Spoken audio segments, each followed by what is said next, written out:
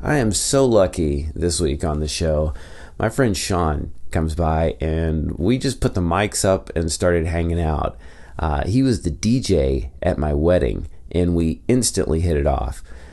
He's a music lover. He plays music and he's been a DJ for years. So we definitely have a lot in common. So here he is. And I hope you enjoy this. I sure did.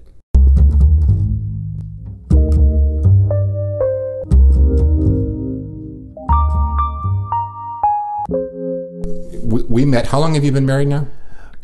Oh boy, I better know the answer to that. You should know that because I'm sure your wife's going to be listening, and this is important. Well, luckily, it's a countdown, so it's easy to remember. 12, 11, 10. Oh, so okay. 8 years. Okay, yeah, 8 years. Coming up on our 8th. One of the things, and that's how we met, was at your wedding.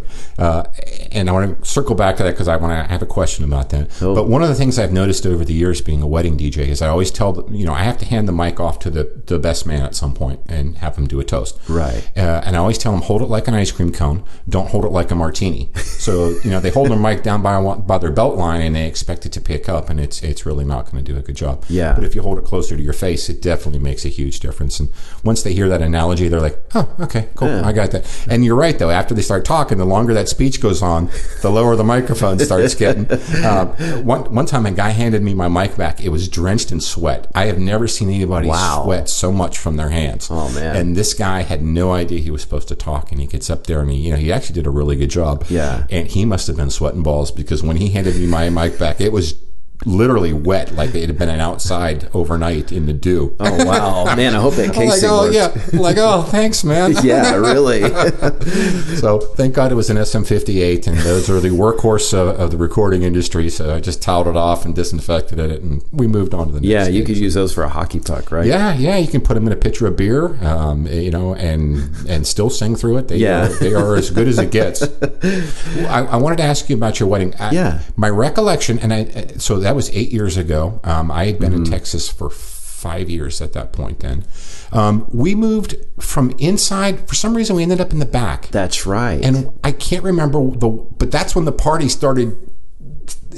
Why did we move? So I think it was because there was a cold snap that hit that night. Oh, and it was pretty cold, and just on the fly, Sean says, "Yeah, let's move it inside." And you packed up all your gear in like 5 minutes. And that's the great thing. Over the years, when I lived in California, I worked for a guy named Larry, and he used to call himself Mobile Music.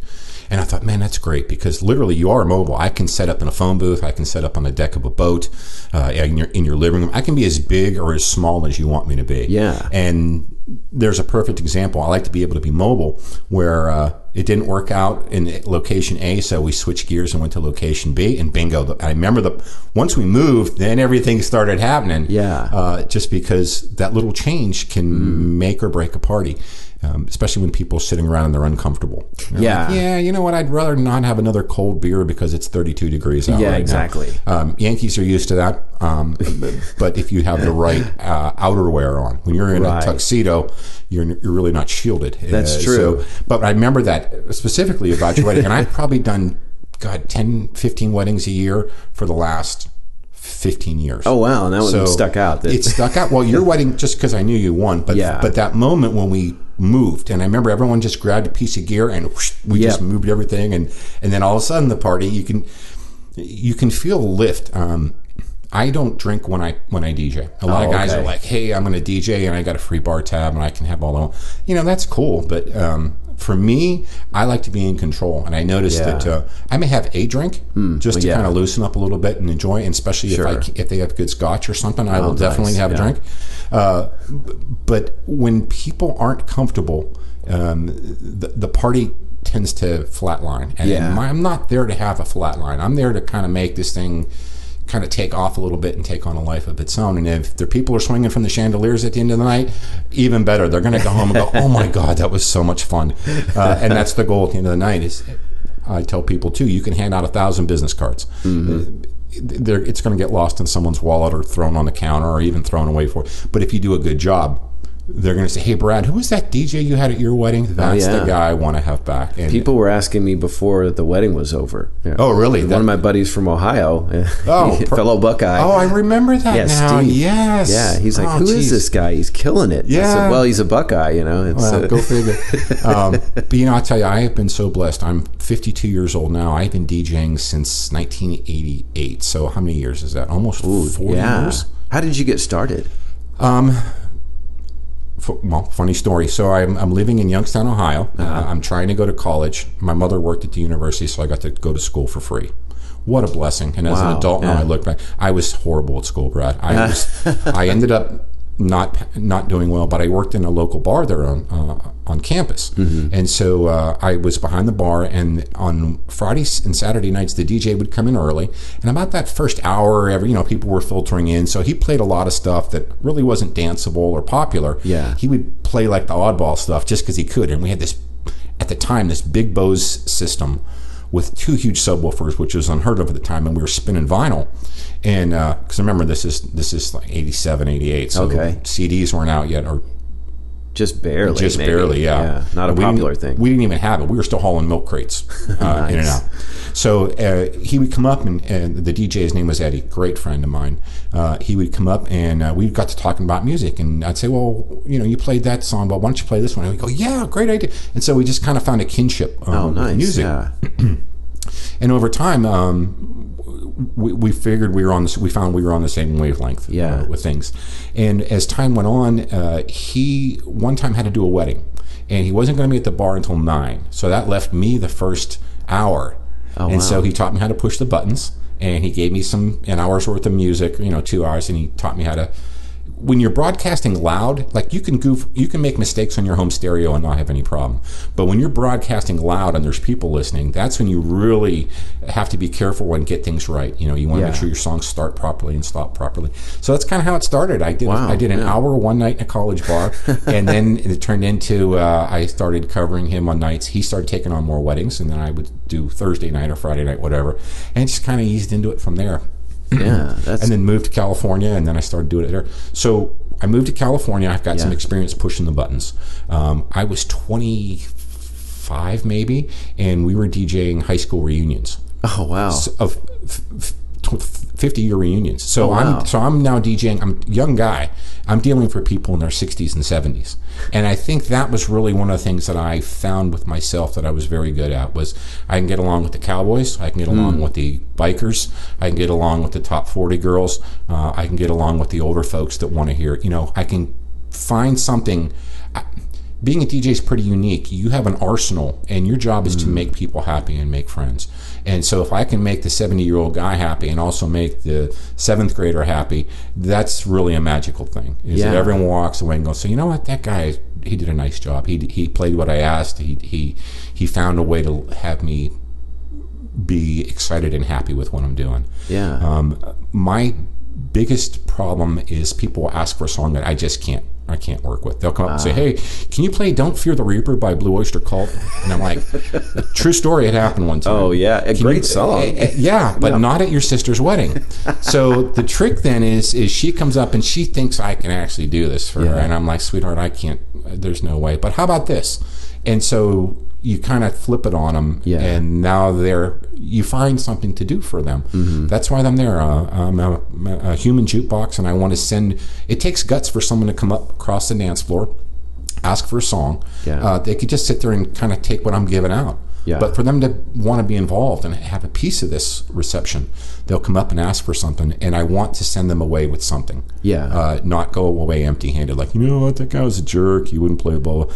I will send you away with, between you and me, we're going to find something I can play for you, and that you're going to leave with, and you're going to be happy, and I'm going to be happy, and it fits. There's nothing worse than playing some horrible song and it just kills your dance floor. Right, like, clears the room. Oh my God, I worked so hard to build all this momentum, and then boom, it's over. It's like, all right, back to square one. And it literally is work. You've got to build it up. Exactly. You have to find what people want to hear, and you've got to find what works for this particular group. And once you find that, you kind of stay with it for a while, and you get them out there and you break them down a little bit. And then after a while, the 17-year-olds are dancing with the 90-year-olds, and the cowboys are dancing with the bikers, and everyone's, has found that common ground. And that's really the goal. Back in the old days, how old are you? 44. Oh, you're young, man. Back in the old days, it was, hey, we're the metalheads, and we only listen to Anthrax and Metallica and Slayer, and we're the rapper guys, and we only listen to Run DMC and all that kind of stuff. And it's been beautiful over as the last 30 years. People, you got cowboys listening to hip hop, and you've got heavy metal guys listening to classical, and there's no more boundaries. And I think that is such a beautiful thing. It's not us and them anymore. It's we. And the ear likes what the ear likes. Exactly. If you like something, you like it. And if you don't, you don't. And it doesn't matter if it's hip hop or top 40, country, whatever. I spent my morning, so I'm going to come clean on some things here. It's confession time. It's confession time with Father Brad. Forgive me, Brad, for I have sinned. So the Byrds, the band, the Byrds. I was reading the Chronicle this morning, and there was an article in there about the album Sweethearts of the Rodeo. I have never listened to that, and I thought it was the Byrds, turn, turn, turn, and the hippie crap and the 12 strings. And what hooked me into that was Marty Stewart is a country guitar player. Oh yeah, he's really good. Extremely. And so that was kind of like my to this. So I said, all right, I'll give this album a spin. I must have played it over 4 times today. Oh, just wow. had it on repeat. And I go, here I am, 52 years old. That came out in late 70s, early mid 70s. That sounds right. I missed that. And for whatever reason, I had my own preconceived opinion about the Byrds. I chose to not go there. And here I am, I rediscovered it. And man, I think that is really one of the neat things about music, is that you can hear something once and you pass on it, but if it comes by a second time, you might be in a different frame of mind. Absolutely. You go, wow, this is really good. I'm still discovering things by the Rolling Stones. Oh wow, that everyone has had, and it's been out for hundreds of years, and you're like, everyone's been buying. Did you have a friend growing up that used to give you mixtapes? Oh yeah. Okay. I think going to college, a friend of mine went to Kent State, and when he went to Kent State, you had this mixture of all these different people, and they brought jam bands, and some people brought country, and that's where I first saw this connection where people got, my friend Brad was a big Rush fan, so he turned people on to Rush, and they turned him on to Fish, and everyone started sharing ideas. What did people share with you that you said, "Oh my God, I need this. I love this. How have I lived without this so far?" Yeah, I ran into this guy back in the early '90s that he was huge into the Flaming Lips, and at the time I only knew them by their hit. It was "She Don't Use Jelly." It's a silly song, but it's one of my favorite bands now. Wow. They're just this weird experimental rock band from Oklahoma, and they just. I mean, it's bizarre that they're on Warner Brothers Records because they're so odd. Really? But I would have never really given them a chance had I not met this guy Grant, back in the 90s. And yeah, it's I would say 90% of my musical collection or vocabulary is because of friends. Really? Interesting. My friend Scott, his father turned me on to Bob Dylan. Because that's an easy one to pass on, like you're talking about. I'm the same way. I'm coming clean to Father Brad here, but I have never been a huge Dylan fan. I respect the man. Yeah. I've made several passes at it, and I'm just not. It doesn't hit me. Yeah. But every once in a while, something will hit me. I was listening to. So here's another good example. I'm watching Thursday Night Football a couple years ago, and I am a huge fan of when they cut to commercial. And there's a 10-second snippet of a song. Oh, yeah. And then they go into commercial. I love that. And I love playing that game where I know that song. Yes. And if you watch, if they're playing in Boston, they'll play things by Jay Giles or Aerosmith, people that are popular from Boston. Or if they're in New Jersey, they'll, wherever they're at, Florida, they'll do Tom Petty, whatever. And I heard a snippet of a song by Oasis. I didn't know what it was, but it hit me like a lightning bolt. Yeah. So beauty of now this day and age, I went up and rewound the TV and held my phone up to it and go, Siri, what song is this? Oh, wow. And it comes up and she says, it's Rock and Roll Star by Oasis. And I went, yeah, I missed this. So here I go again, that little thread. Mm-hmm. Now I'm at Goodwill, cherry picking all the Oasis CDs at $2 a piece, plowed through the whole collection, loved it, bought the book. I don't know how I missed Oasis. I mean, I know part of being a DJ is knowing the singles that are out and what's popular, but to dig deep, that's where the magic is for me nowadays. Yeah. Well, I think Oasis, at least for me, they turned me off a bit in the beginning because they came out saying that they were better than the Beatles. Of course. I don't think they really believed that, but at the time when I heard that, I said, to hell with these guys, you know? See, right off the bat, you were turned off. That one statement, and boom, they lost Brad. Yeah. Right there. But then I go back to them sort of objectively, and I say, these guys, they weren't better than the Beatles, but they're a solid band. Well, and it's interesting the similarities between the Lennon and McCartney thing that those two brothers put together. That's very true. A lot of the harmonies and even their haircuts and the little round glasses. Mm-hmm. And I think they were kind of like the Rolling Stones to the Beatles. They were that bad boy, but they took so much from the Beatles, and you could hear it in the music. But again, just that little 10-second snippet on Thursday Night Football, and I'm like, I went down the wormhole, and I loved it. Yeah. So tell me about a song that you've heard first time and you were like, oh my God, what is that? I need that right now. Oh man. I know I'm putting you on the spot. I've got a couple and I've had time to think about this, where I saw Bruno Mars on Saturday Night Live with Mark Ronson when they did Uptown Funk for the first time. Oh, okay. Blew me out of my seat. I'm like, I bought it the next day. Yeah. And it is rare nowadays for something to be so... I'm cheap. I don't like spending full price on music. I will if I have to. But, but that hit me like a ton of bricks. I'm like, these guys are fantastic. This is amazing. Went out and bought the album next day, and of course, 3 of the songs were great, and the rest of them were like, Oh, really? Yeah. I could have bought the 3 singles at $1 a piece. I ended up spending $8 for the whole album. But there again, it just hit me like a lightning bolt. Like, wow, this is awesome. Yeah. I guess the last time that happened to me was Jake Bugg. He's this new kid from the UK. And I heard a song from him called Two Fingers. And he sort of got that Donovan sound to his voice.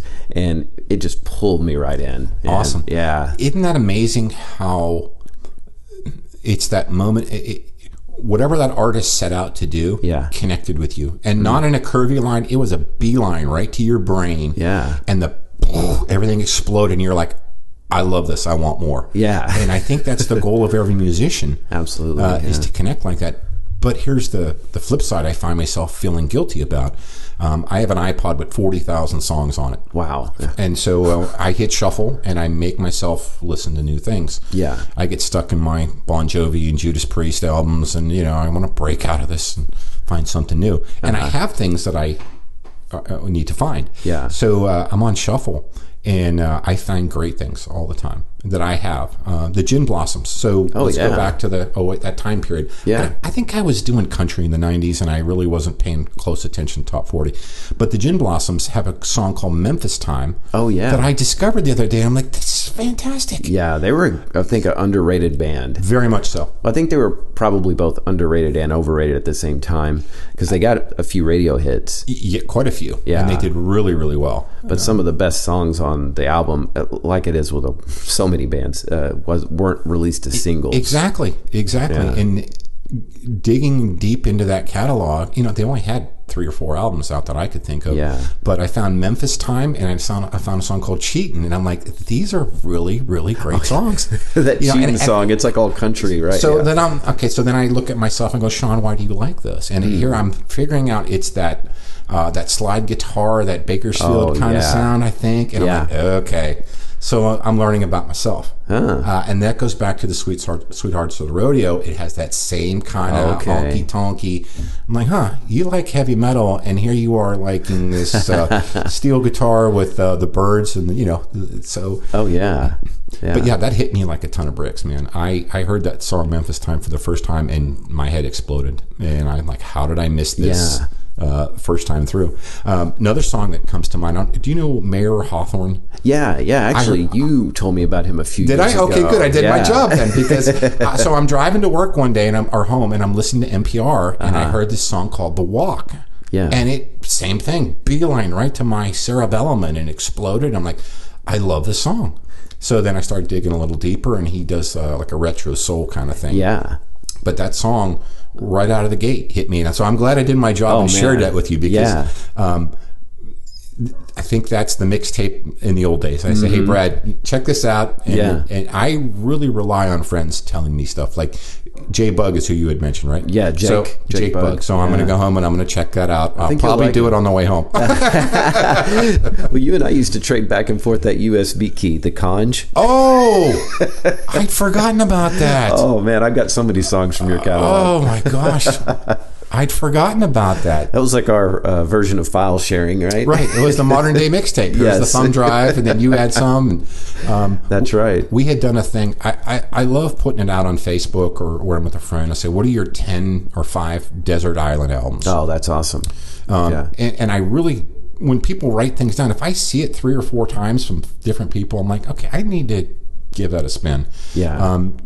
Have you heard of Jeff Buckley? Oh, yeah. So his album Grace, I have been trying to embrace that for years. I have a copy of it, and every once in a while I'll put it on a list, and it just doesn't take. It doesn't take. But this last time, it started to take. Yeah. I was listening to the song Hallelujah. Yeah. And I'm like, God, everybody raves about this, and I'm just not getting it.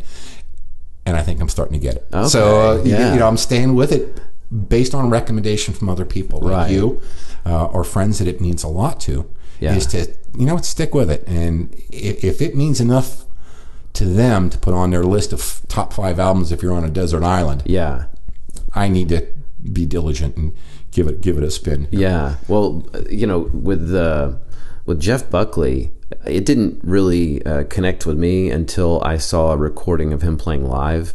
Really? And the guy was a phenomenal guitar player.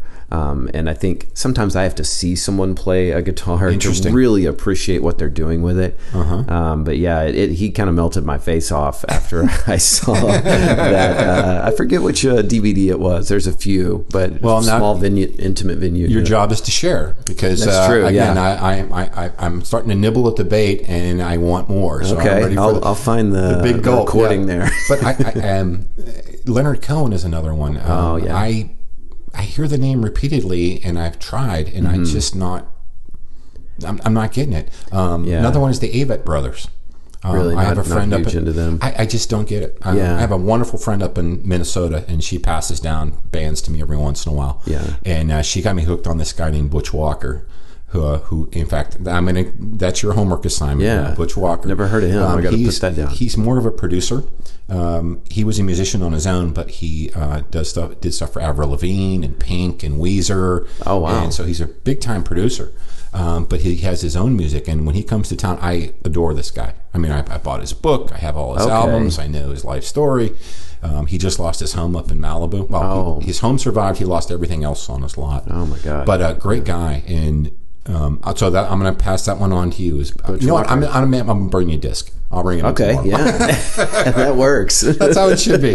Here's of his. And he's probably got 7 or 8 albums. But here's 10 songs. Yeah, give this a spin. Tell him what you think. And he's a wonderful live showman too. You had mentioned Jeff Buckley live. Yeah. When I see Butch Walker live, those songs are stuck in my head for days. I really have to temper myself on how much pre-concert listening I do, because once I get there, it is like it's in my head and it won't go away for days and days and days and days and days. And so, what's the last show you went to that just really moved you?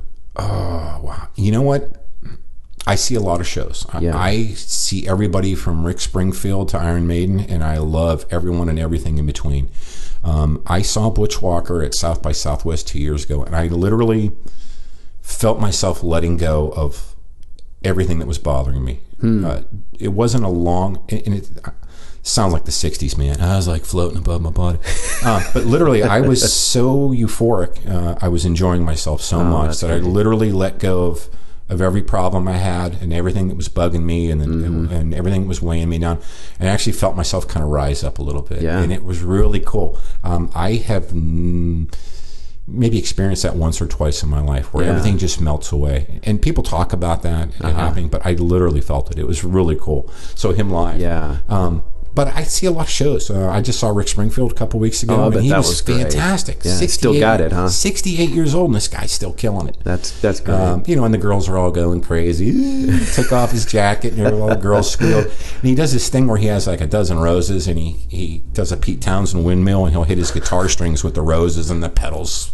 It's very dramatic, and if you catch that on a camera, it's really an incredible shot. Well, he did it 4 times, and so okay, you didn't have to break all 4 dozen roses 4 times. The first one would have been like everyone's waiting for it, and you do it, and it's like everybody goes nuts. Yeah, after like the second time, maybe it loses like, the effect. 2, and then he went to 3 and 4. And maybe that's just his tribute. Girls will bring him roses and lay him up on the stage. And he's like, well, the least I can do for this poor girl that stopped at HEB and bought me roses is to smash him with my guitar. Maybe he's doing them a favor. Oh my God, he broke my flowers. I'm so blessed. Well, at least he's not breaking guitars. True. That always kills me. The only person I think that was allowed to desecrate a guitar was Jimi Hendrix. Jimi Hendrix, yep. And Pete Townsend. I am not a fan of purposely destroying instruments. You own guitars, right? Yeah. I don't like this road-worn look that's out, where people will take a grinding wheel and just start chewing up the top of a guitar, like and purposely, and it up. Looks purposeful. Right.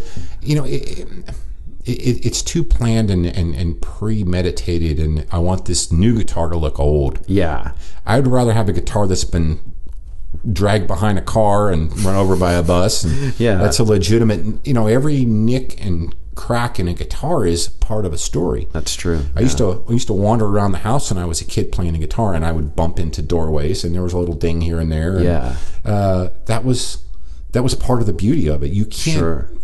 You can't manufacture that. Yeah, you can't manufacture aged and old and beauty and that old look. Yeah. It's too esoteric. It's skin deep. It's some guy on a grinding wheel, nicking it up and chipping it up and trying to make it look like Willie Nelson's guitar that he rescued out of a fire. Exactly. I don't know where the what's the word I'm looking for? I don't know where the request from that came from. I think people said, well, I'm going to modify my guitar to make it look old. Okay, but then it started being mass produced, done by Fender and Gibson. Wow. They started beating up these brand new guitars and hanging them on brand new on the thing at Guitar Center. It's like, come on, man. It takes away from the the appeal. It does. Put your own nicks in it. Exactly. Wander around the house with your guitar and put some dings and some dents in it yourself and age it. I have a white Olympic white Stratocaster that's beautiful, and I had a sticker on it for a while, and so the sticker's been on there for about 10 years, and so it's kind of not a nicotine stain, but it's starting to get a little yellowy, which is kind of cool. Yeah. Well, I peeled the sticker back, and it was pristine white. Oh, it's all white. Underneath there, and I'm like, gleaming. Oh, right. So I shouldn't have done that. So now I have but there again, that's part of the story. Exactly.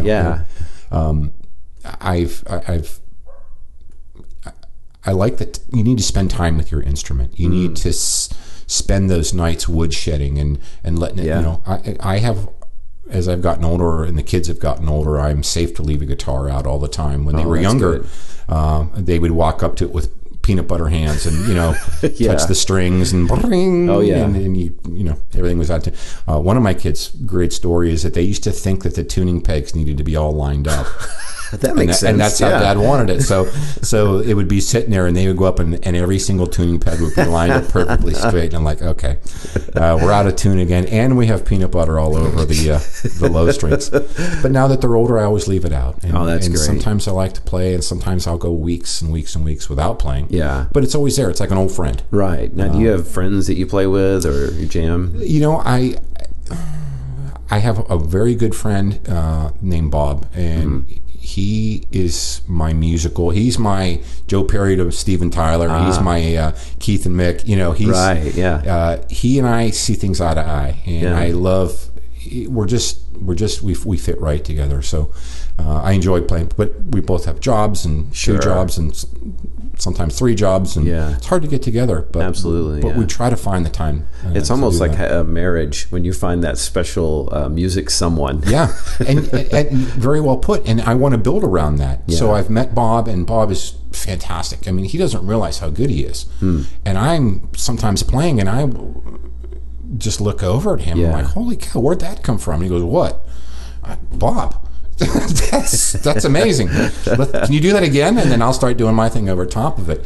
But he's someone I like to collaborate with, and we'll just sit around and pick and try and invest some.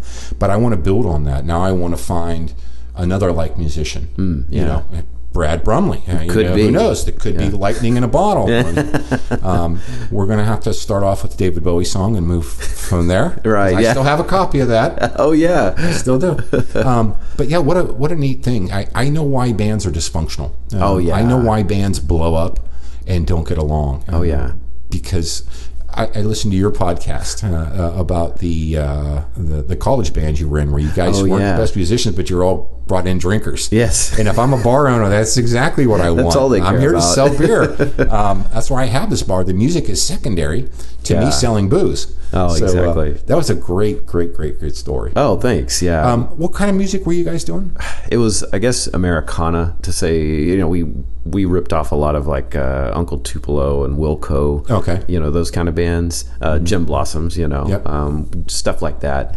And that was my version, and the two other guys had their sort of, you know, influences in on it. That's what makes it great, right? Is that you bring these people from all different backgrounds, and you create something which the sum is more than the parts. Absolutely, you know, as they say. Absolutely, you've stuck 4 or 5 things together, and you've created a brand new one. Yeah. Just like a football team or a DJ at a wedding. I've seen a wedding reception take on a life of its own. I've created that. Yeah. They created that. We created this. And it now it's its own thing. Like, hey, remember the Brumley reception? Oh, man. That's like its own thing now because of me and you guys and Terry Lucero and all your other guests, you know, that got together, and you know, your buddy from Ohio. We created that. Yeah. That memory or that legend. I'm really I want to have a band that gets together twice a month. Yeah. And the great thing about being an adult and doing this is that everyone has decent equipment. Right. And they also can go learn their part. They understand the importance of not wasting time. When I was a young man, it was like everybody just sits in a room and plinks and plucks around and, you know, figuring out how to play a song. Everyone do your homework. We're going to meet Thursday night at 8, and everyone knows their parts, and boom, let's go. Yeah. And let's get a head start on making the magic happen. Absolutely. Rather than just fiddling around. And when you're younger, you have the time to do that. Right, yeah. You know, let's just jam for 45 minutes. Actually, we only got an hour total. So let's get down to business. When everybody has kids, though, and you're only meeting up twice a month, you got to make that time count. It's precious. Yeah. It really is. And as you get older, it's so important to find time to do that, especially when it makes you happy. Oh, yeah. I've had times where I've played for 3-4 hours with people, and I come home and I'm like buzzed. Your adrenaline is just flowing. It's a beautiful feeling, and my wife can tell it too. I have a spring in my step, and it's like I'm standing a little taller, and I got that out of my system. Man, it feels good just to do that. And again, when you're creating magic, it's even more so. You know, it's one thing to go out and just play loud, because that's fun too sometimes. Oh, sure, yeah. But to play loud and actually create something cool. Yeah, that is. Now, were you a band nerd back in like high school and that stuff? You know, I was. I played French horn when I was in middle school and into high school. And when I didn't aspire to be a French horn player. But when you got into the marching band, you couldn't march with a French horn, so I switched over to trumpet. So I kind of learned the basics of music there. So I'm in elementary school, 3rd or 4th grade. They were having a talent show. It had to have been 4th grade because school was ending. So for some reason, I thought I could play guitar, and so I signed up to be in the talent show. I actually stayed after school, signed up on my own, and I ended up walking home from school like a mile in 4th grade. Now, this is 1975, 6, 7, so it wasn't crazy. I mean, we didn't call ABC News because of that back then. Right, yeah. But I had no idea how to play. And for whatever reason, I thought I'm going to learn how to do this for the talent show. And sure enough, I did. But I don't know what the hell got into my head. It's like, you know what? I'm going to play in the talent show. And I'm going to play guitar. That's great, yeah. Were your parents musical? Or I was. My father was a drummer. Okay. And my mother was a piano player. We were little kids. She used to send all three of us upstairs to bed, and she'd sit downstairs and play piano for a while. And we'd say, "Hey, play Boogie Woogie again." And she'd So she'd kind of serenade us to sleep. But my dad taught me how to listen to music like a producer. He'd say, "Do you hear that bass line?" And I'm like, "What?" Do you hear that? You know, whatever. Yeah. My dad taught me how to listen to a song and all that stuff that's going on in there and pluck out one. Do you hear that hi-hat? Yeah. Like, what are you talking about? And train your ear to listen. I love that to this day, that my father passed that along to me, is to be able just to close your eyes and hear that specific part. Right, I've taken one of my favorite albums of all times is the Matchbox 20's first album. I love that album. I love the tones and I love the arrangements. And it's well produced for sure. Production, exactly. And it's recorded well. And I love putting that out on. I've spun that 1,000 times, and I still listen for every little guitar plunk or little organ in the background, real subtle, that you can't really hear it up front. You really got to train your ear to go in and listen for it. But that's what my father passed on to me, was how to listen to that music. And he had, he listened to Rod Stewart, and he listened to the Eagles and Paul McCartney and Wings and kind of that stuff. So I had in Chicago. Oh, wow. So you had a very good introduction to music. Very, very much so. In fact, I think that's one of the things when I was a younger DJ, people would say, "Oh, you know who so-and-so is?" I'm like, "Oh, of course. Everyone knows, Rod Stewart's third album was blah, blah, blah." "Well, you're such a young man, and you know old people stuff." So again, breaking down those walls at receptions or at parties with older folks, and they're like, "Oh, maybe this guy's kind of cool." All right, music is a great thing in common. I find myself starting conversations if I'm hanging out with someone in their 20s. I'll say, "What are you guys listening to nowadays?" That's the common thread for me. Not politics or not work or anything like that. It's music. What do you guys listen to nowadays? And same with the older folks. Because there's a lot of great music that I have not heard yet that they are kind of bogarting, and now I want that mixtape from an old guy, just like I want it from a young guy too. Absolutely, but having the ability to connect with younger people, I think is important. I'm double people's age sometimes when I'm doing their wedding reception. Yet I'm there for them as a young couple, but I'm also there for their parents and their older guests too. So I'm kind of still been able to stay relevant. You're like the Rosetta Stone. Thank you for music. Compliment, yes. Hey, speaking of Stone, I wanted to compliment you on. I went through your podcast. One of the lines that jumped out at me was you said, "Aliens are like granite." Do you remember saying that? Oh yes, yeah. I wrote that down because I thought that was very prophetic. Oh, thank you. Not pathetic, prophetic, like you're a prophet. It's a fine line. But aliens like granite, and I thought Brumley has nailed it again. Well, I'm sure that I stole that somewhere. Really? Okay. Well, but I'm going to let you have credit for it until you find it otherwise. You heard it from you first. Well, no, I appreciate that. Thanks for listening. Oh, you're welcome. You're very welcome. I think the day you stop listening to other people, and the day you stop growing, and the day you stop wanting to learn and change, people say, "Well, I'm grown up and this is how I am." Say, "Oh, that's cool," but you shouldn't ever be complacent. No one's perfect, and therefore you should be continuing to grow, whether it be musically or book knowledge or college or work. You want this constant quest for knowledge keeps people young. Absolutely, When you think you've got it all figured out, you actually have a whole lot more problems than you realized. Well, that's interesting because you don't really, in my opinion, look 52. Did you say? And especially on a radio. Thank you. No, thank you. I try not to. But I think part of that is just mentally staying open, like you do. You're absolutely right. I want to know what the kids are listening to. I have a young daughter that listens to top 40 rap, and I'm not a big fan of it, but I listen to it. Yeah, you listen to it. I'm taking a pass, and here again, run it through your ears, and after a while, when I get asked for these things at parties, they think I'm the coolest guy in the world. Oh yeah, she's keeping you hip. Exactly. So yeah, exactly. She's keeping me relevant. But the music has kept me young, and thank you very much. It's quite a compliment. Yeah. I don't ever want to be stuck in 1984 because it's real easy to do that. Like sure.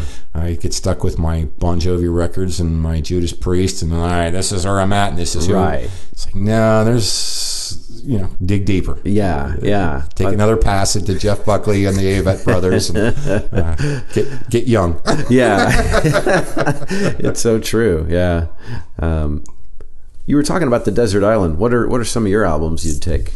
Wow. Okay. I just did this. I do this a couple times a year. Yeah. I would take Matchbox 20's first album. Yeah. I would take Bruce Springsteen, Born to Run. Ooh. I think it's one of the most. There's another album that I have picked apart. Yeah.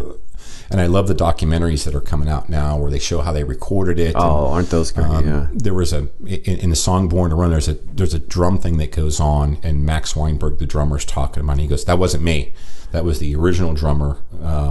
And it's just a little, but you hear it and you're like, and every time I hear that song now, I hear that drum thing. And so I love when those documentaries come out to give you the inside story. I would take Metallica's Master of Puppets. Oh, one of my favorites of all time. I feel guilty for not taking the Beatles because they were such a huge influence on me as a kid. Let's see, I got 3. I got 2 more. Go ahead. No, I think of my 2. You go. Yeah, let me think of this. Well, Springsteen for me would be Darkness on the Edge of Town. Oh, yes. Yeah, I love that album. Yes. And it's not one that has a lot of hits on it. Mm-hmm. I think I was watching a documentary about him as well, and they just sort of rented out this old house and basically turned it into a recording studio. Mm-hmm. And it's funny, like you said, once you get that backstory, you just have such a deeper appreciation for the recording. Yep. And that one I can just always go back to. Did you listen to his or read his autobiography that came out a few years ago? Wasn't that great? I didn't buy it when again, I'm a cheapskate. It came out, it was like $30. Oh yeah. Like, oh, God. And, I ended up finding it at the Leander Library, which is wonderful. Somebody up there does a great job on ordering rock and roll biographies. Yeah. Oh, that's cool. Yeah. So I got it and plowed right through it. Yeah. The box set that came out for something had a DVD of the recording of Born to Run, which was really cool. Yeah. And a lot of those back behind the scenes kind of stories and things like that. But Darkness, what a wonderful album. I was just listening to, I'm turning into a sucker for his old bootlegs now. I have a bootleg from 77 to Cleveland Agora. Oh, really? Live recording? Yeah. Oh, nice. And how he has morphed over the years. I loved when he was kind of like that beatniky kind of, hipster coffee shop kind of guy. Yeah. You hear him crafting the songs from Born to Run in their early stages, and you hear lines and it ended up being in Born to Run, but you hear those in some of those early songs. Oh yeah. He changed some of the lyrics. He took Spirit of the Night, he changed that up and did it at a slower tempo, and just masterful. Absolutely masterful. I heard him talking about so what's the album that has State Trooper on it? Nebraska. Mm-hmm. Nebraska was supposed to feature Born in the USA, but it was really a way slower version. I gotta find that recording. Wow, that's cool. It sounded nothing like. I think he plays it live like that sometimes. How he did it on that tape, because he recorded Nebraska on a 4-track cassette. Yeah, a little Tascam, and you hear the chair squeaking in the background. Yeah, it's one of those that he sent to the record label, going, "Here's what I want to do," and they said, "That's the recording we want." Right. We don't want you to doctor it up. This isn't a demo. This is a go. Yeah. That has to be a good feeling as a musician. You're going to your label going, "Hey, here's a demo," and they go, "Let's just put that out." Yep. That's Mike the Boss, we're gonna go with this. I kind of lost not lost interest in him. I don't want to disrespect the guy. I have an affinity for the older stuff. Yeah, me too. Kind of right up until Born to Run, and then I started to kind of lose some steam. But everything up to that, I mean, every Darkness and the River and Born to Run and I can't think of the other one off the top. Wild and the Innocent and the E Street Shuffle. Oh yeah. That stuff is just. If you think about a musician, I'm going to write a song. What are you going to write about? Well, I'm going to write about something I did yesterday. Mm-hmm. So if you don't do things, then it's tougher to write songs about them. And I heard Lyle Lovett say this one time. He goes, you got to go out and experience life in order to have something to write about. Makes sense, yeah.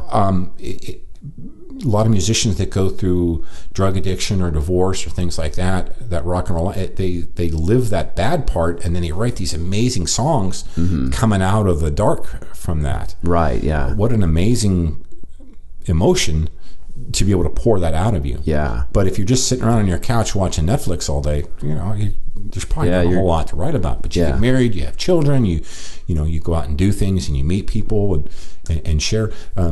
One of the things that's always interested me is that, again, going back to Matchbox 20's first album, that album, they had their whole life to write that album. Yeah. And then it's done, and it was a huge hit. Well, now we need to do a follow-up. Oh, yeah. The like, man, dreaded sophomore album. Jinx, yeah. Right. So where do we go from here?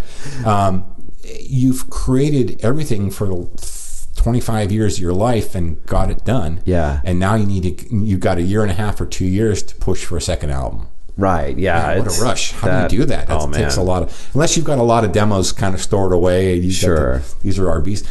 The latest Van Halen album that came out a couple years ago, my mind's blanking right now. But a lot of those songs were songs they had worked on in the past. Oh, really? So they kind of dug up, some old stuff that was kind of working and worked on redidding. They redid some of them and kind of breathed some new life into some old projects, which was a different kind of truth. I think that was it. But what a wonderful way to keep some stashed. Springsteen has a ton of stuff stashed. Oh, I imagine he's got just a vault like nobody else. I was just at Half Price Books the other day, and I don't want to buy more CDs because I have a garage full of CDs. I saw was that a picture of your collection? No, I stole that. Oh, okay, because that looks just like my garage.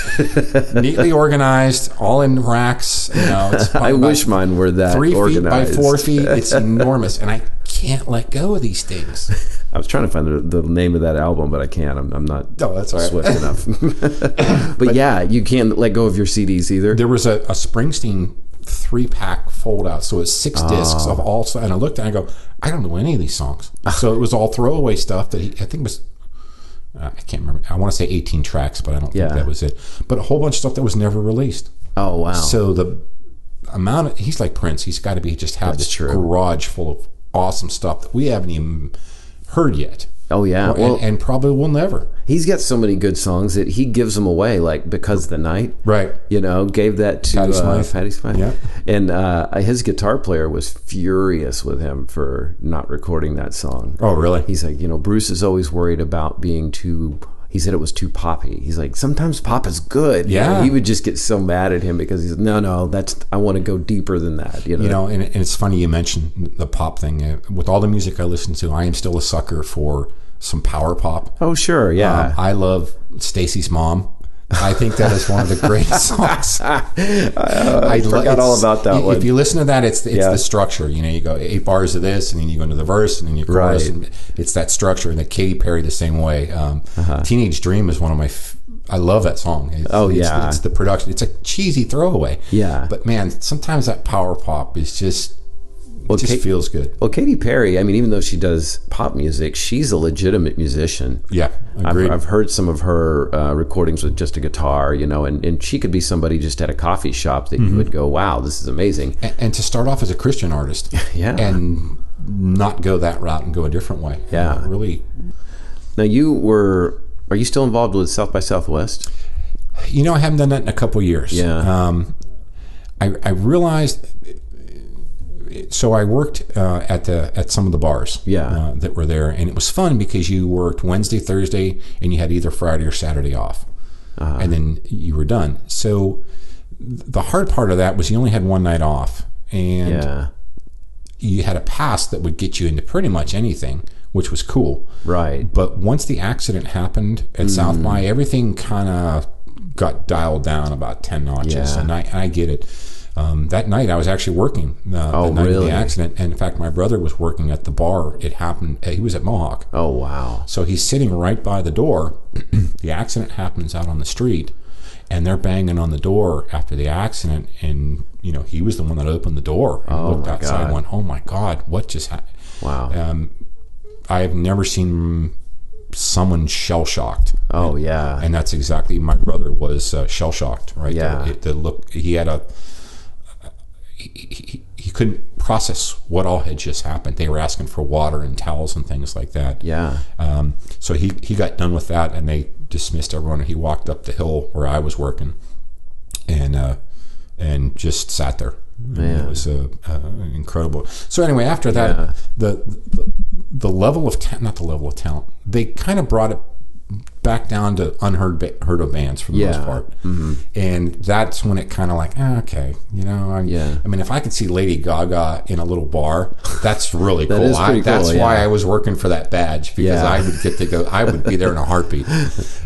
But I got to see, I carried Suzanne Vega's guitar. That was my claim to fame at South by Southwest. That is pretty cool. I was going to ask you what, sort of celebrity encounters that was you had. It. That's a great one. I didn't even see her. Her manager came to the back door. Actually, you know what? I think she walked past us. But for those of you who don't know Suzanne Vega, she had a song, Tom's Diner, and what was the other one? Luca. My name is Luca. Yeah. And so they come in the back door, and we let them in, and the manager had bought 2 brand new guitar stands. And it wasn't the pipe kind. It was more of the low profile fold out ones. Yeah. And he bought them at Guitar Center that day so she could lay her guitar in it and perform. And so she goes up, and we carry, all she had was those 2 guitar stands and her acoustic. Walked in with that. She went up and played and did her thing. When they left the guitar stands. Oh yeah. And I'm like, all right, well, if no one's going to ask for these, and they're not going to stay here overnight, I'm going to. So anyway, I got one of her guitar stands. That is really cool. Some people get autographs. You get guitar stands. That was my big claim to fame. All those years working in it was fun going down during the day. There was before the accident, there was so much of a buzz during the day, and things popping up all over. And I would go down and take pictures, and I'd listen to some of the people talk and do the seminars and things like that. Just whatever interested me. Yeah. The year we were down there for the accident, there was a band down there called the Stripes. I don't know if you've heard that. I have not. That's on your homework too. The band called the Stripes. Butch Walker and the Stripes. And the Stripes. Yeah. These were a bunch of young kids from England, and they are exceptional. They are just nice. A bluesy rock and roll kind of band. Yeah. We saw them. So because they were under 18, they couldn't play in the bars at night. Oh wow. So they would play during the day, and my brother and I saw them 3 or 4 times. Oh wow. Saw their set, a couple of different times, and so that's the advantage of working there during the day. Yeah. But we would go down at noon and hang out all day, and then you start your shift about 6:37. You work till 2 a.m. Get back up and do it. Yeah. Do it the next day, and it was fun. Yeah, it was a very good time. But it kind of lost its steam. I wasn't getting the. It was a lot of time. Away. I would imagine. And I kind of considered that a vacation. But I was the older guy with a lot of the volunteers, and so, for example, one band was playing one time on our stage, and they were crowd surfing him, guitar player, and he's doing his solo, and they're actually crowd surfing him out. Oh wow! Well, I noticed that his guitar cable was only 20 feet long. This is just something that musicians know. Yeah, and it was connected to his distortion box. So if that came unplugged. Yeah. We weren't going to have any more solo. So I jump up on the stage, staying low, and I made sure that cable didn't come out of his distortion box. Oh, nice. And all the kids are looking at me that was on the crew. They're like, how did you know to do that? I go, I could see this accident starting to happen, and this is going over really well, and having his guitar unplugged is going to be bad. So I'm like, you guys don't know that? Yeah. You taught them a lesson that day. Right. Yeah. Right. And but it was fun. I liked being in charge of the organization. If I have a love in my life, Brad, it is being around that type of environment where band shows up. And the great thing about South by is that people would come to our door, and this was before Rainey Street exploded. Oh, right, when there were still little bars there. Bands would knock on the back gate and go, hey, we're Cold War kids. We're going on at 8. I'm like, oh, okay, cool, guys, come on in. Restrooms over here, hot coffee's over here, just to make them, because they're walking into and they're only got an hour's set. Mm-hmm. They walk in, they don't know where anything is. They're nervous about they're trying to hoard their gear so no one steals it. Oh, God. This is downtown Austin. Yeah. And they're trying to get comfortable enough to play and make that connection. Mm-hmm. At the same time, they're in a strange land, and they're only there for a few minutes. So I liked being the person that made them feel comfortable. Hey, guys, my name's Sean. Welcome. Come on in. Yeah. What can I get you? Oh, I need duct tape. Cool, let me go grab that for you. Bring it right back. And then you can just see the stress level. Yeah. Yeah. Now I can relax because I've duct taped my whatever. Right. And got that fixed. Now I can concentrate on actually playing a good show. We had a keyboard player one time showed up with a brand new, he must have rented this keyboard, and it was a big zipper case. And the zipper broke, and they were going on stage in like 3 minutes. Oh, wow. And so he goes, does anybody have a knife? And I go, I have a little pocket knife. He goes, let's do it. So we ended up cutting this brand new $300 keyboard case. Oh, my God. To get his keyboard out, to throw it up on stage, to go. Wow. But again, I like being the person that facilitates those things. And who's got a 9-volt battery? Oh, I know where they're at. You know what I mean? Yeah. You're the fixer. You're like the fixer. Thank you. Hey, I want to be like that. Yeah, the fixer. You're like that Harvey Keitel in Pulp Fiction. You just wolf. come in and yes, you're the wolf. Thank you. And I do this. There you go. I go to Waffle House when it's all over. But you could really see people having that level of comfort, the musicians, from their point of view. And they only got, so they would do, it's top of the hour, band would go on, play till 20 till. They did a 20-minute changeover and right back into the next band. So that changeover was real quick. And the younger kids that I was working with didn't understand what a guitar was, and then, let alone how to handle it, and how to hold it, and how to case it, and let's move their stuff off, and the next band's coming up, and I loved that chaos. Oh yeah, that was my wheelhouse. If I could do that for a living, I would be very happy. Yeah, I could definitely see you doing that. Or I could do the outro music on Thursday Night Football. If I could do that. What are we going with this week, Sean? Sean, it's all yours. Just trust us. We're going to trust you. You just go with it. There you go. Yeah. I actually read an article about that guy. It was pretty cool. I was that into it. I went, wow. The beauty of the internet nowadays. Oh, yeah. You can find anything out. Oh, and things you weren't even expecting to. I didn't even think there would be anything out there about this guy. And sure enough, there was a wonderful article on him written, and it told who he was and how he did and what his thought process was when he was preparing that stuff. That's cool. Yeah, it's awesome. Yeah. Now, one time you told me a story of your South by Southwest days where you were running sound for Mike Snow, and you said that they were just the biggest jerks. Yeah. Just total douchebags. Yeah, they were. So I think they were on the point of just... They weren't unknown, but they weren't popular. They were right at that breaking point where it could launch. And they showed up like they were, I don't know, the Beatles or whatever. Hey, mate, and just thought they were all that. And I was just not impressed. Because what happened was they had this spaceship kind of keyboard thing. And we actually saw them put it together. It was like cardboard with Christmas lights stuck in the back. And from the front, it looked like this amazing piece of Moog synthesizer, dude. And then from behind, it's like this crappy little cardboard thing, that you make out of paper mache and stuck some Christmas lights in it. And I'm like, dude, that's you guys aren't all that. Yeah. But that was the buzz at the time. Yeah. That was a really, really popular person. For whatever reason, the South by Media buzz had them, and I had never listened to his music since. It just didn't grab me. Yeah, I was kind of a fan of, I forget the single that they had out that was all the buzz. That was the one. Yeah. And I liked that song a lot. And then after hearing that story, it kind of made the stock go down a little bit, man, right? See, I have to be careful what I say. Well, my question here is, what artist are you able to completely separate, the art from the artist, where this guy is such a jerk, but man, he can write a good song? Because sometimes you let people get away with it. You know who it is? It's David Lee Roth. Really? Is he just a giant? He is an amazing entertainer. Yeah. And I love Van Halen. I love everything they've ever done. But he has turned into the sticky, schlocky kind of, hey man, what's going on, man? Welcome to Vegas. And I'm over that. I'm so over that. And I love when he gets up and sings, and he's such a part of Van Halen. But that artist versus the performer, I could do without all that cheesy, crappy stuff. And just get out there and sing the hits for me, man. And if you got some new stuff, I'll give it a spin. Like the new albums, I was happy with it. Funny story. So the last tour, he would always warm up to the song "Love Train." Okay. Get on the love train. Yeah. So someone recorded it all tour. They would record him warming up. So there's about 40 versions of that, back to back to back to back to back to back to back to back to back to back.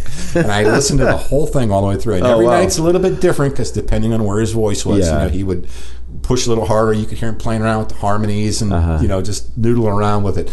But yeah, someone had the awesomeness to record all of those versions and slap them back to back to back to back and make this 2-hour track of David Lee Roth singing Love Train over and over and over and over again. That's hilarious.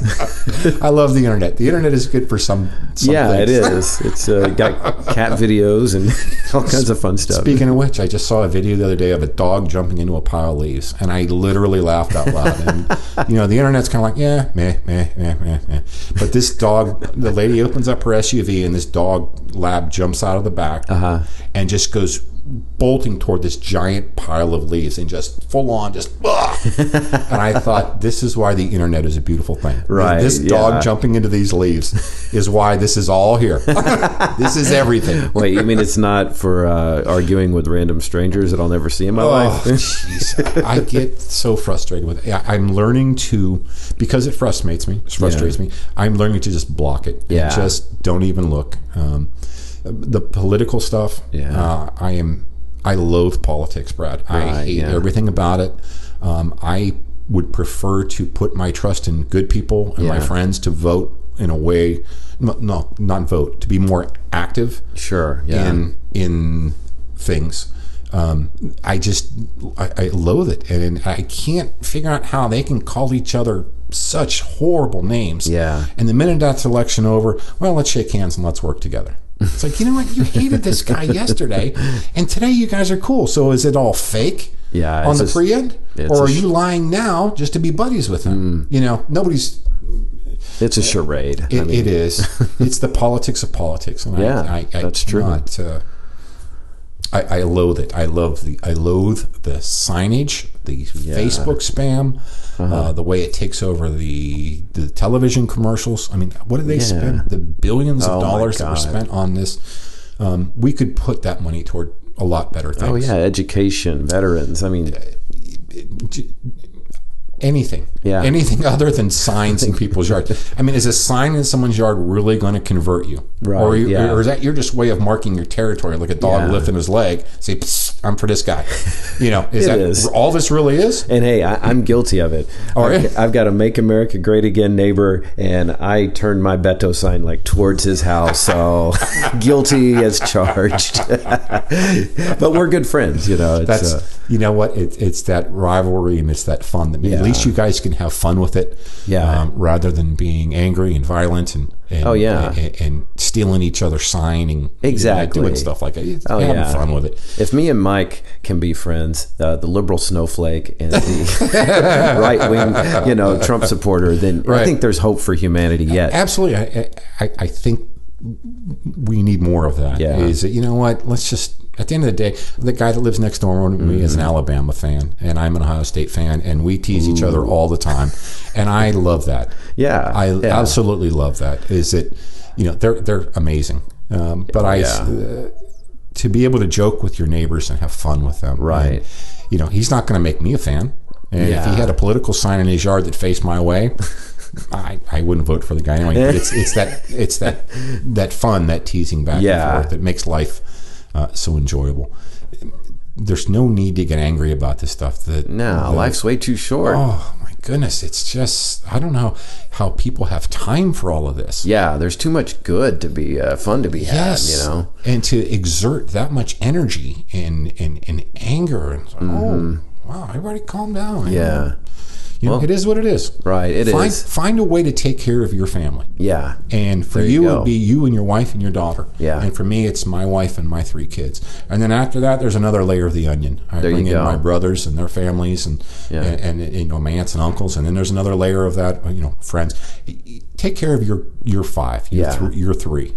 And make sure they have everything they need and make sure you're raising them the right way. And then reach out. Yeah, well, that's really the best effect you can have on society, no matter which side of the fence you're on is to take care of your family and to try to create as much of a positive life as you can. That is exactly right. That's your job. Yeah. As a husband and a father is to take care of your flock. Take care of your crew first. Right. Yeah. And then we're going to branch out, and and it's how old is your daughter now? 3 years old. Just turned 3. It's amazing when they get older and you start seeing and hearing things back from them that you've taught them. My youngest daughter, we were cooking one time. We were making scrambled eggs, and I gave her some advice. I said, Allie, you cannot rush eggs. And I read that somewhere once, and it was very true. When you're cooking scrambled eggs, you can't just fire up the heat. It's true. They're deceptively harder than it looks. Yeah. And so we were cooking a couple months ago, and I said, what's the rule about cooking eggs? And she goes, you can't rush eggs. And I said, oh, my Lord,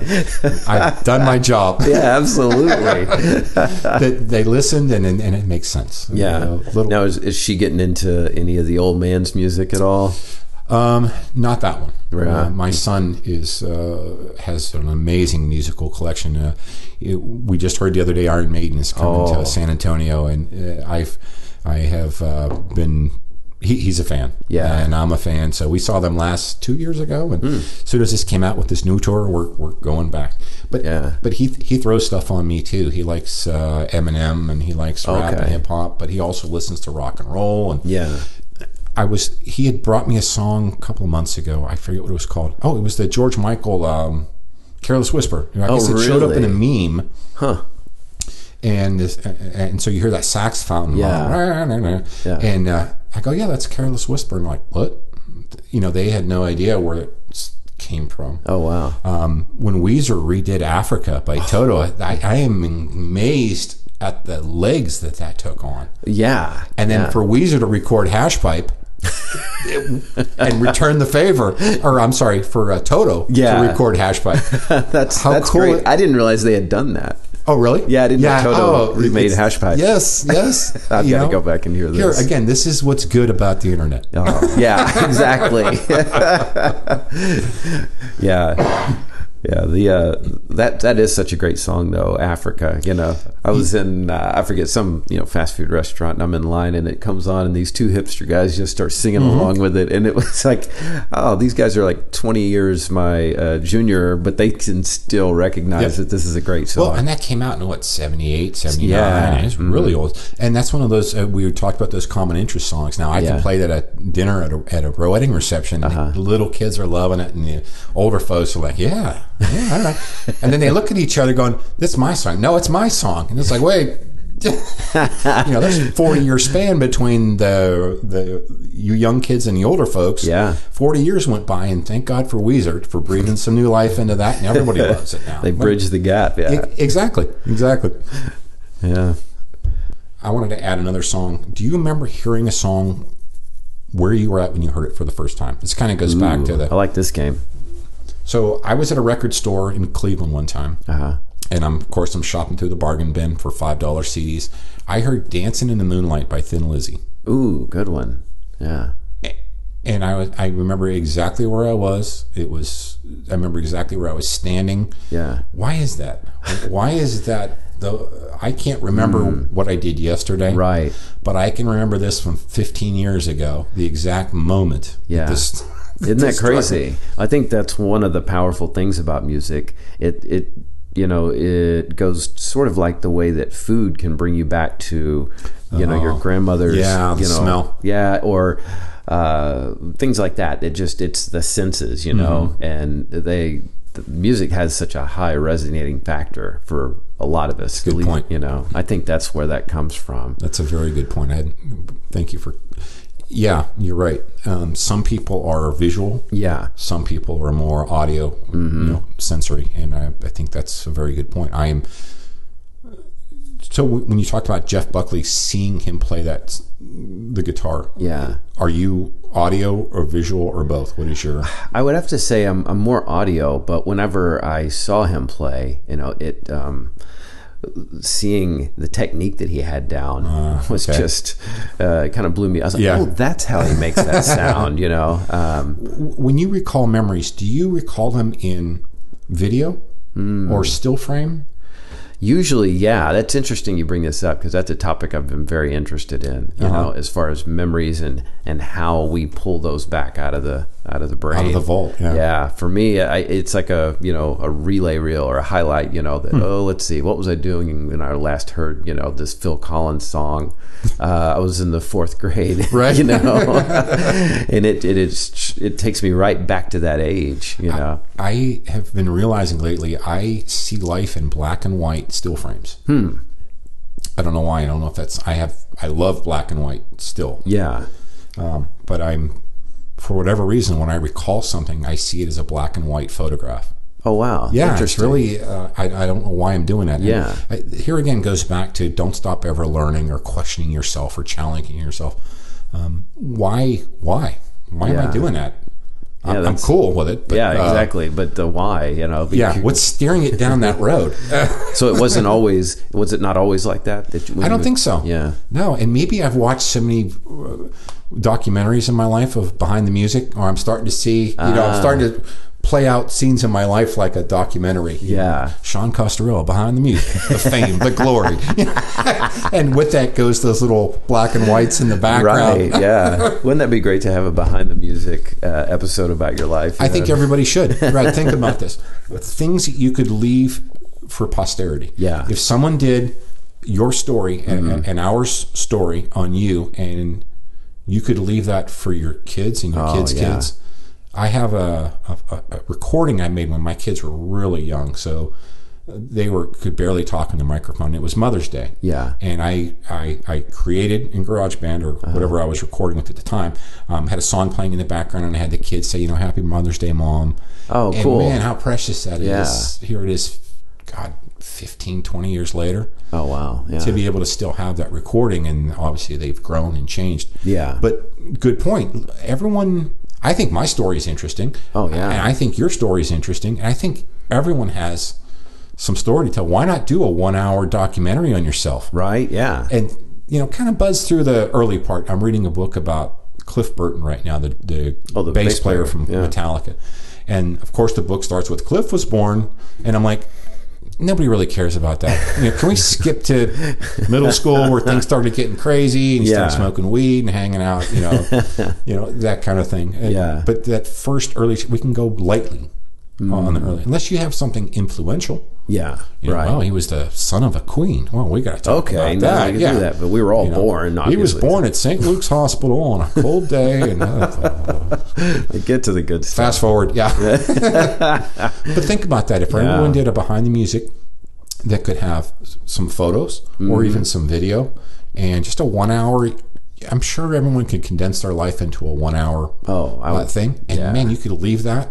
That would be great. Yeah, for future generations. My mother was an amazing genealogist. She had. Oh, really? Yeah. She was kind of the family historian, and so she had these file cabinets full of records and deeds and boat sign-in sheets when they would, the Italians came over on the boat in Ellis Island, and she had this intense research, and there was so much. It's hard to plow through it all. But she really was amazing at research, and that was one of her projects in her later years. Was she just took that family research and just went crazy. That's cool. Yeah, she was Ancestry before it was cool. She really was. Yeah, before you could just punch it in on a computer and hit send, and she did it the old school way. Have you ever done any of those DNA mappings or anything?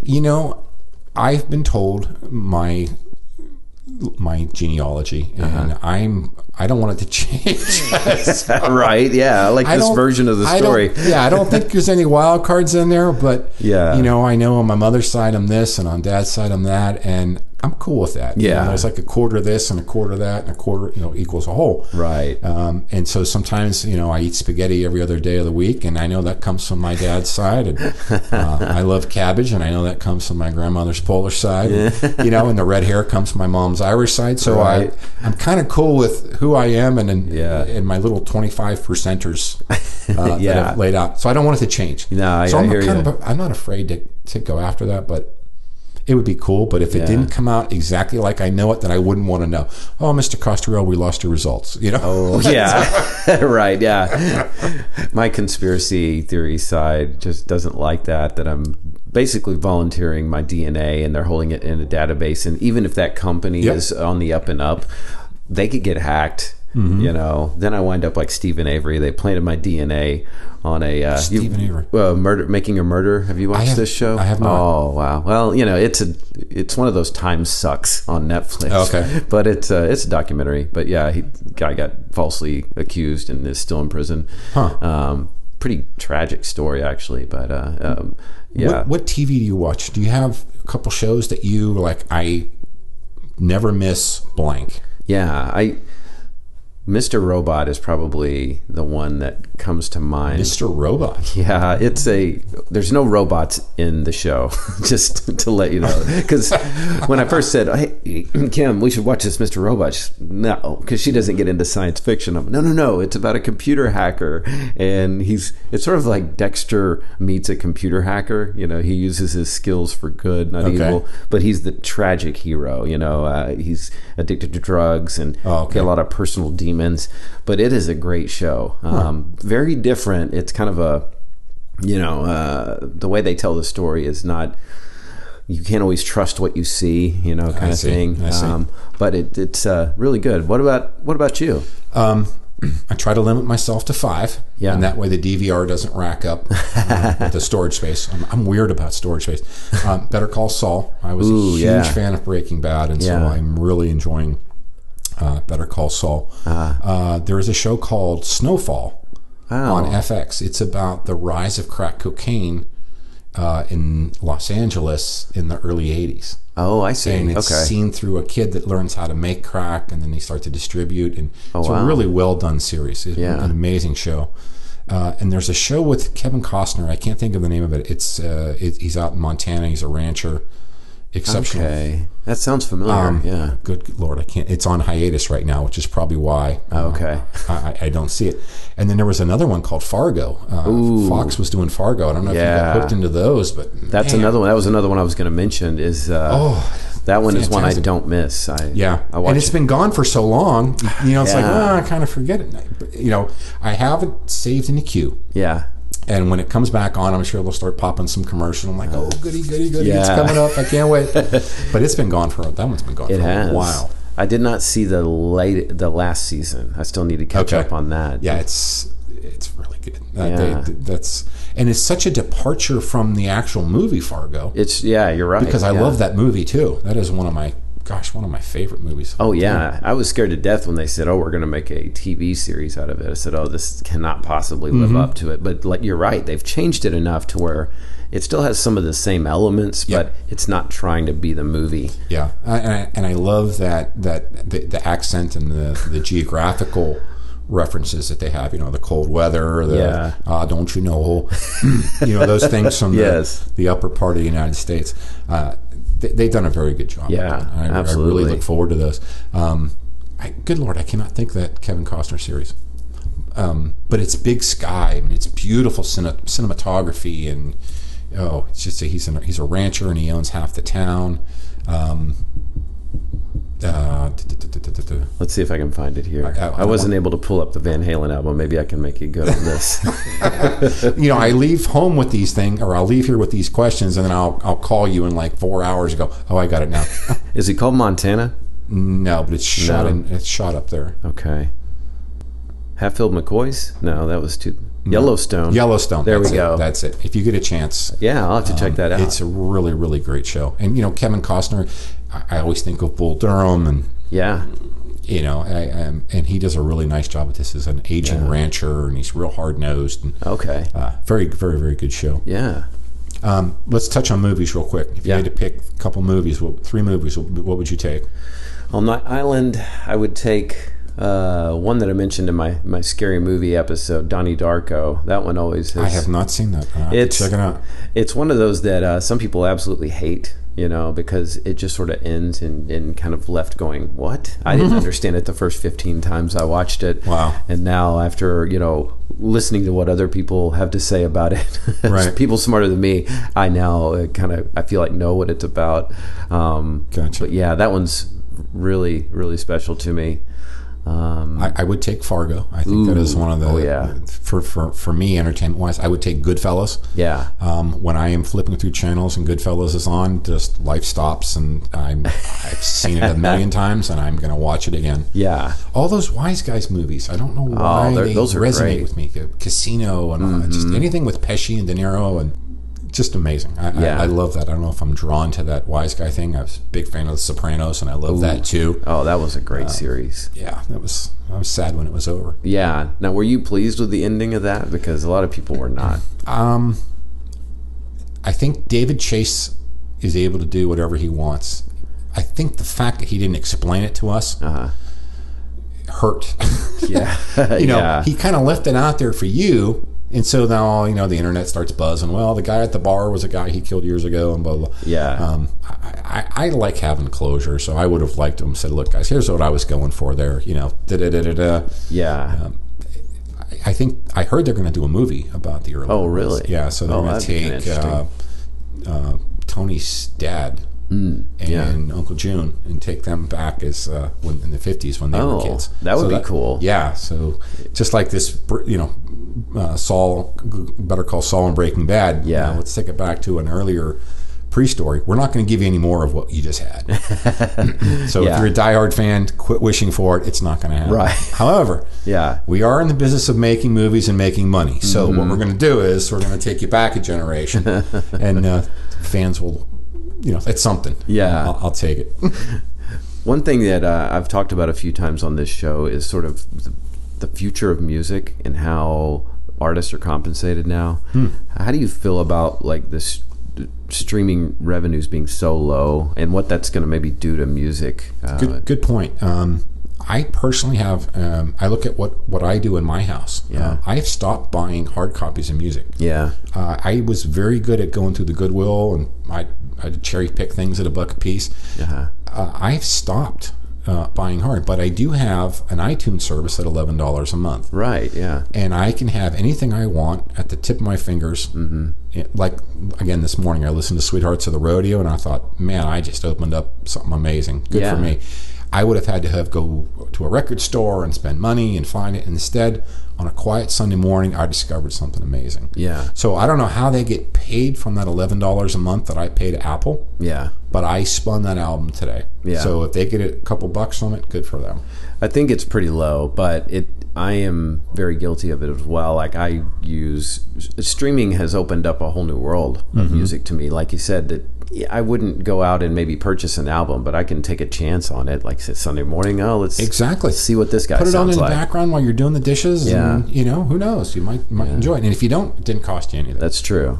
I just worry that the musicians aren't getting paid for their stuff anymore. Really, where the money's being made is selling T-shirts and playing live, and that makes sense. If I'm a musician, I'm going to go out and play live, and I'm going to tour my butt off. If I want to make a lot of money, I got to be on the road all the time, and I need to sell T-shirts and koozies. This goes back to Kiss and all that marketing with the lunch boxes and the thermoses, everything that said Gene Simmons' name on it. That's true. That's kind of where we're going back to. Is that people got to sell Christmas ornaments and canned koozies and all the other little crap that goes around with you. So if I'm a musician, I want to make money, and I don't want people. I think what's great is that the musicians are able to do it themselves now. Yeah, that's so rather than hiring a company to handle your merch, you're doing it yourself. Yeah, that's true. And I think that's helped them to increase their profit margin. Oh yeah. Same with playing live. They're able to go out and say, I'm going to play at X bar and I'm going to get $50,000. Whether there's 5 people or 5,000, I'm getting my $50,000. So I can pay my band, I can pay the lighting guy, and my profit is this. On to the next show. Yeah, that sounds like a lot of money, but you're talking about hotel rooms for everyone, and boarding and food, and and you think about their health insurance and everything else that they have to get around with. The music industry has really changed, but I think for all the bad that has changed, there's also some good, is that artists have much more control now. Yeah. I read stories of back in the old days of bands like like Ozzy came out with his first album.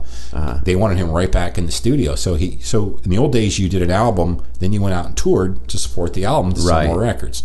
Then it was a cycle. Then you go right back into another album, right back out on tour. So you're on this rat wheel, just running constantly. And now the artists are able to say, you know what? No, I'm good for a while. I'm going to pause, and I don't have the record company breathing down my neck. I'm going to take my time. I'm going to go out and live life a little bit, so I have something to write about. And then I'm going to take my time in the studio and do a nice job at it. And I think that really has created a better product. I don't know if you remember around back in the late 80s, early 90s, but there were songs that were put on albums that were just, it was such filler. Yeah, it was you like, could tell. Yeah, it was just taking up space. And it was just like, well, we got to have 9 songs on this record and we need one more. So go make something up and we're going to slap it on as track number 10, and boom, we got 2 sides of the album. Yeah, that's true. You know, very low quality, but hey, there's something. I got And that came from the pressure from the record company. You say, look, here's your time frame. I know you just got back off tour, but get back in the studio, write another record. You've got 3 weeks of studio time. Go. Yeah. And as a young artist, you're on that hamster wheel. Oh yeah. But now people are able to take their time. I saw at the Christmas party, at the Halloween party, I was blown away by the band that played there. I was super impressed with that young man. Oh, If I could have a band, that's what I would want. That's what I'm looking for. Yeah. And what a wonderful frontman he is. He has so much energy and singing the old stuff like that. Oh yeah, that's cool. Just what a great kid. It's not often it stops me in my tracks, and I kind of left the group I was with and went over and stood for probably about a good half hour, 45 minutes, just watched him. Yeah. Dude, you've got it. Whatever it is, you have it. It's funny when you just go to these random places, like a company, party, or we were at, Market Days or something down in Round Rock, and this little band was set up, and they start playing, and I told Kim, I said, that could be the next Head in the Heart right there. They just have that sound. Yeah. You just never know who's going to make it. Especially in a town like this. Yeah. Always got your ears open, and you never know who you're going to walk in and stumble across. Yeah, exactly. But I like seeing people succeed, see people that have it. Yeah. I realized a long time ago I was not going to make any money being a musician. I was not good enough, and I was not good looking enough.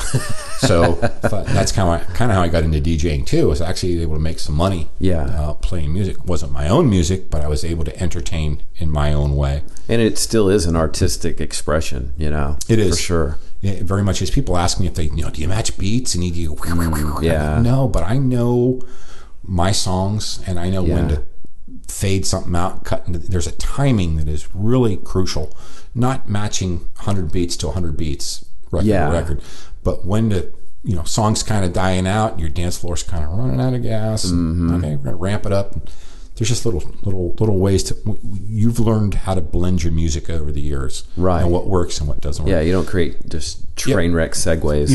Here's a good song. "Shook Me All Night Long" by AC/DC. There's that little bit of an intro. Yeah. But sometimes I go right into that first snare drum pop. Yeah. And sometimes I'll start right there and bam.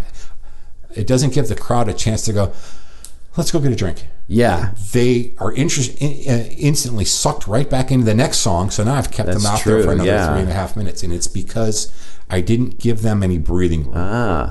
Cutting out that first 8 seconds of guitar riff and going right into the... Getting some trade secrets. Yes. Do you have a website or anything for your DJ business? I do not. I used to. I wasn't getting any traffic from it. Oh, I see. Well, you stay so busy just from word of mouth. I am blessed, Brad. You have a book of business. I am blessed. I have 2 people that book me out. Yeah. And I do my own thing. So between the 3 of them, them and myself, I am as busy now as I was 15 years ago, if not more. Oh, wow. And I still haven't raised my prices, really. I believe that there is not a reason for me to overcharge people. I would rather have repeat business and people go, wow, thanks, dude. You really did a nice job. I would have paid double. Yeah. And part of the reason I get hired is because I'm not expensive. And then I get in and do a good job on top of that. Oh, yeah. I'm paid very well for what I do, and I am grateful for that, and that's enough. You're not trying to gouge everybody. Exactly. There's no need, and for me, it's extra money, and you know, I get to have fun with it sometimes, and sometimes it goes to pay bills and pay for the college tuition that we're working on. But it's a part of me. I'm making friends as well as having a good time with these people. That's great. I don't need to do the one and done. You know, analogy is baseball. I hit a lot of singles. I'm a singles hitter. I'll go 3 for 4 every night. But some of those guys will go up and hit a grand slam once every 50 at bats. And like, you know what? If that works for you, cool. But me, I'm a singles guy. You seem to do it because you love it. I do. You know, I really because, do. You know, you're trying to make as much money. You know, as it's possible. second nature anymore. If I have a decent outline from someone, I will make it happen. Yeah. You know, I take for granted that I do this a lot. And people get married once, maybe twice in their life, you know, and they have to go through this. I want to take that pressure off of them and say, if you just give me an outline and give me about 10 songs you want to hear, I got the rest from here. Yeah. And I can see them go, whew, okay, cool. That's off the list. Now I can go on to picking out cake or whatever. Right. Now I can worry about the florist or the cake guy. But the music is covered. And again, I'm out making friends and getting repeat business because, you know, still doing a good job and not overcharging. There's no need to overcharge. Yeah. I mean, everyone is out for money, but I'm thankful, and I like giving back for free too. I get calls to do free things all the time. Oh, wow. And I'm happy to. Yeah. If the organization is right, and as I get older, sometimes I'll ask them to help me park closer, so I don't have to go all that way. Well, you've got a lot of gear, so that's a reasonable request. You know, other interesting thing is I'm getting older and weaker. The equipment's getting smaller and lighter. So there's this cool. perfect intersection of technology and physical strength that is still evening out. But everything's now in much smaller blocks. It's almost like Legos. Wow. I can build a sound system with a bunch of Legos, whereas in the old days you wheeled in one huge speaker. Oh, yeah. Now you're bringing in 4 small ones and chaining them all together. So it's a lot easier on them. And the other amazing thing is that everything doubles in weight at closing time. I don't know if you noticed that when you're with your band. Oh yeah, that's true. And again, I'll have a drink, so I don't drink when I'm out. But I could not imagine being drunk and tired and having to load up all my stuff because, you know, even though it's not work per se, you're tired. You've expelled emotional energy. Sure, yeah. And that equipment doubles in weight after midnight, especially. Speaker that was 30 pounds is now 60. Yeah. And you're driving home from Fredericksburg, you know, and you're like, I got a whole other hour on the road. Oh, man. Well, no, that doesn't surprise me at all that you do, you know, pro bono stuff because you're a super cool guy. Thank you. I am blessed, and I like to give back. I wrote myself a note the other day. It said, I can do more. And I kind of took a look at myself, and I can do more. Wow. A good example, yesterday the high school was having a fundraiser, a craft fair, and they put out this urgent notice, hey, we need people to help the vendors break down and get out to their cars. And I was watching the Ohio State game on the couch Saturday afternoon. I had all my chores done. And I thought, you know what, I can do more. And so I finished the game and went over there and helped them break down for a couple more hours. Good. Yeah. I had an experience when I was off work that I got lazy and complacent. I had nowhere to be. For me personally, I need people that need me. Yeah. My father was the same way. Is it? I need a reason to get up every day. Sure. Even though I complain about it and I'm achy and sore and oh my God, it's 6:30. Even though, but I need that in my life, and so part of that was giving more and doing more. When our son was sick, we had the world help us. Yeah, I'm very thankful, and if I can help out you or Project Grad or anybody, I can do more. Yeah, and it means a lot to me.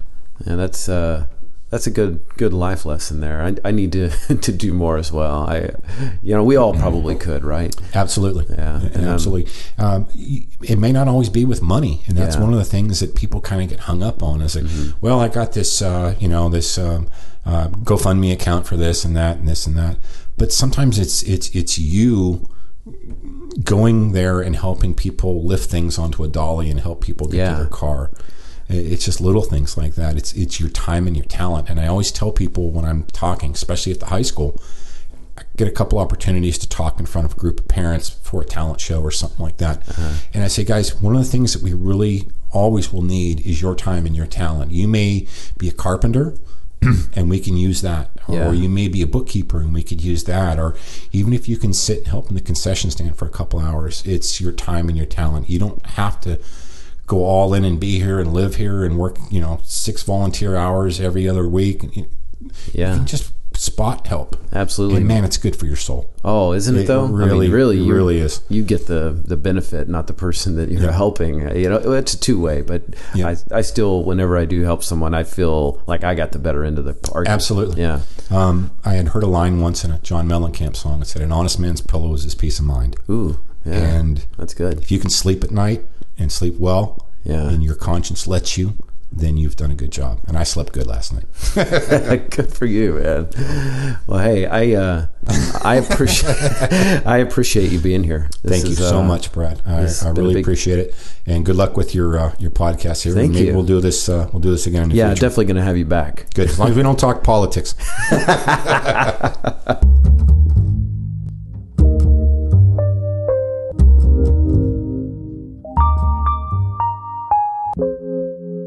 I want to give a special thanks for Sean for coming by the Coffee Buzz Studios today. That was a really cool conversation. My new mantra is I can do more. So thank you, Sean. And thank you for listening. I do appreciate that. Be sure you check out my website at thecoffeebuzzpodcast.com. And until next week, thank you very much.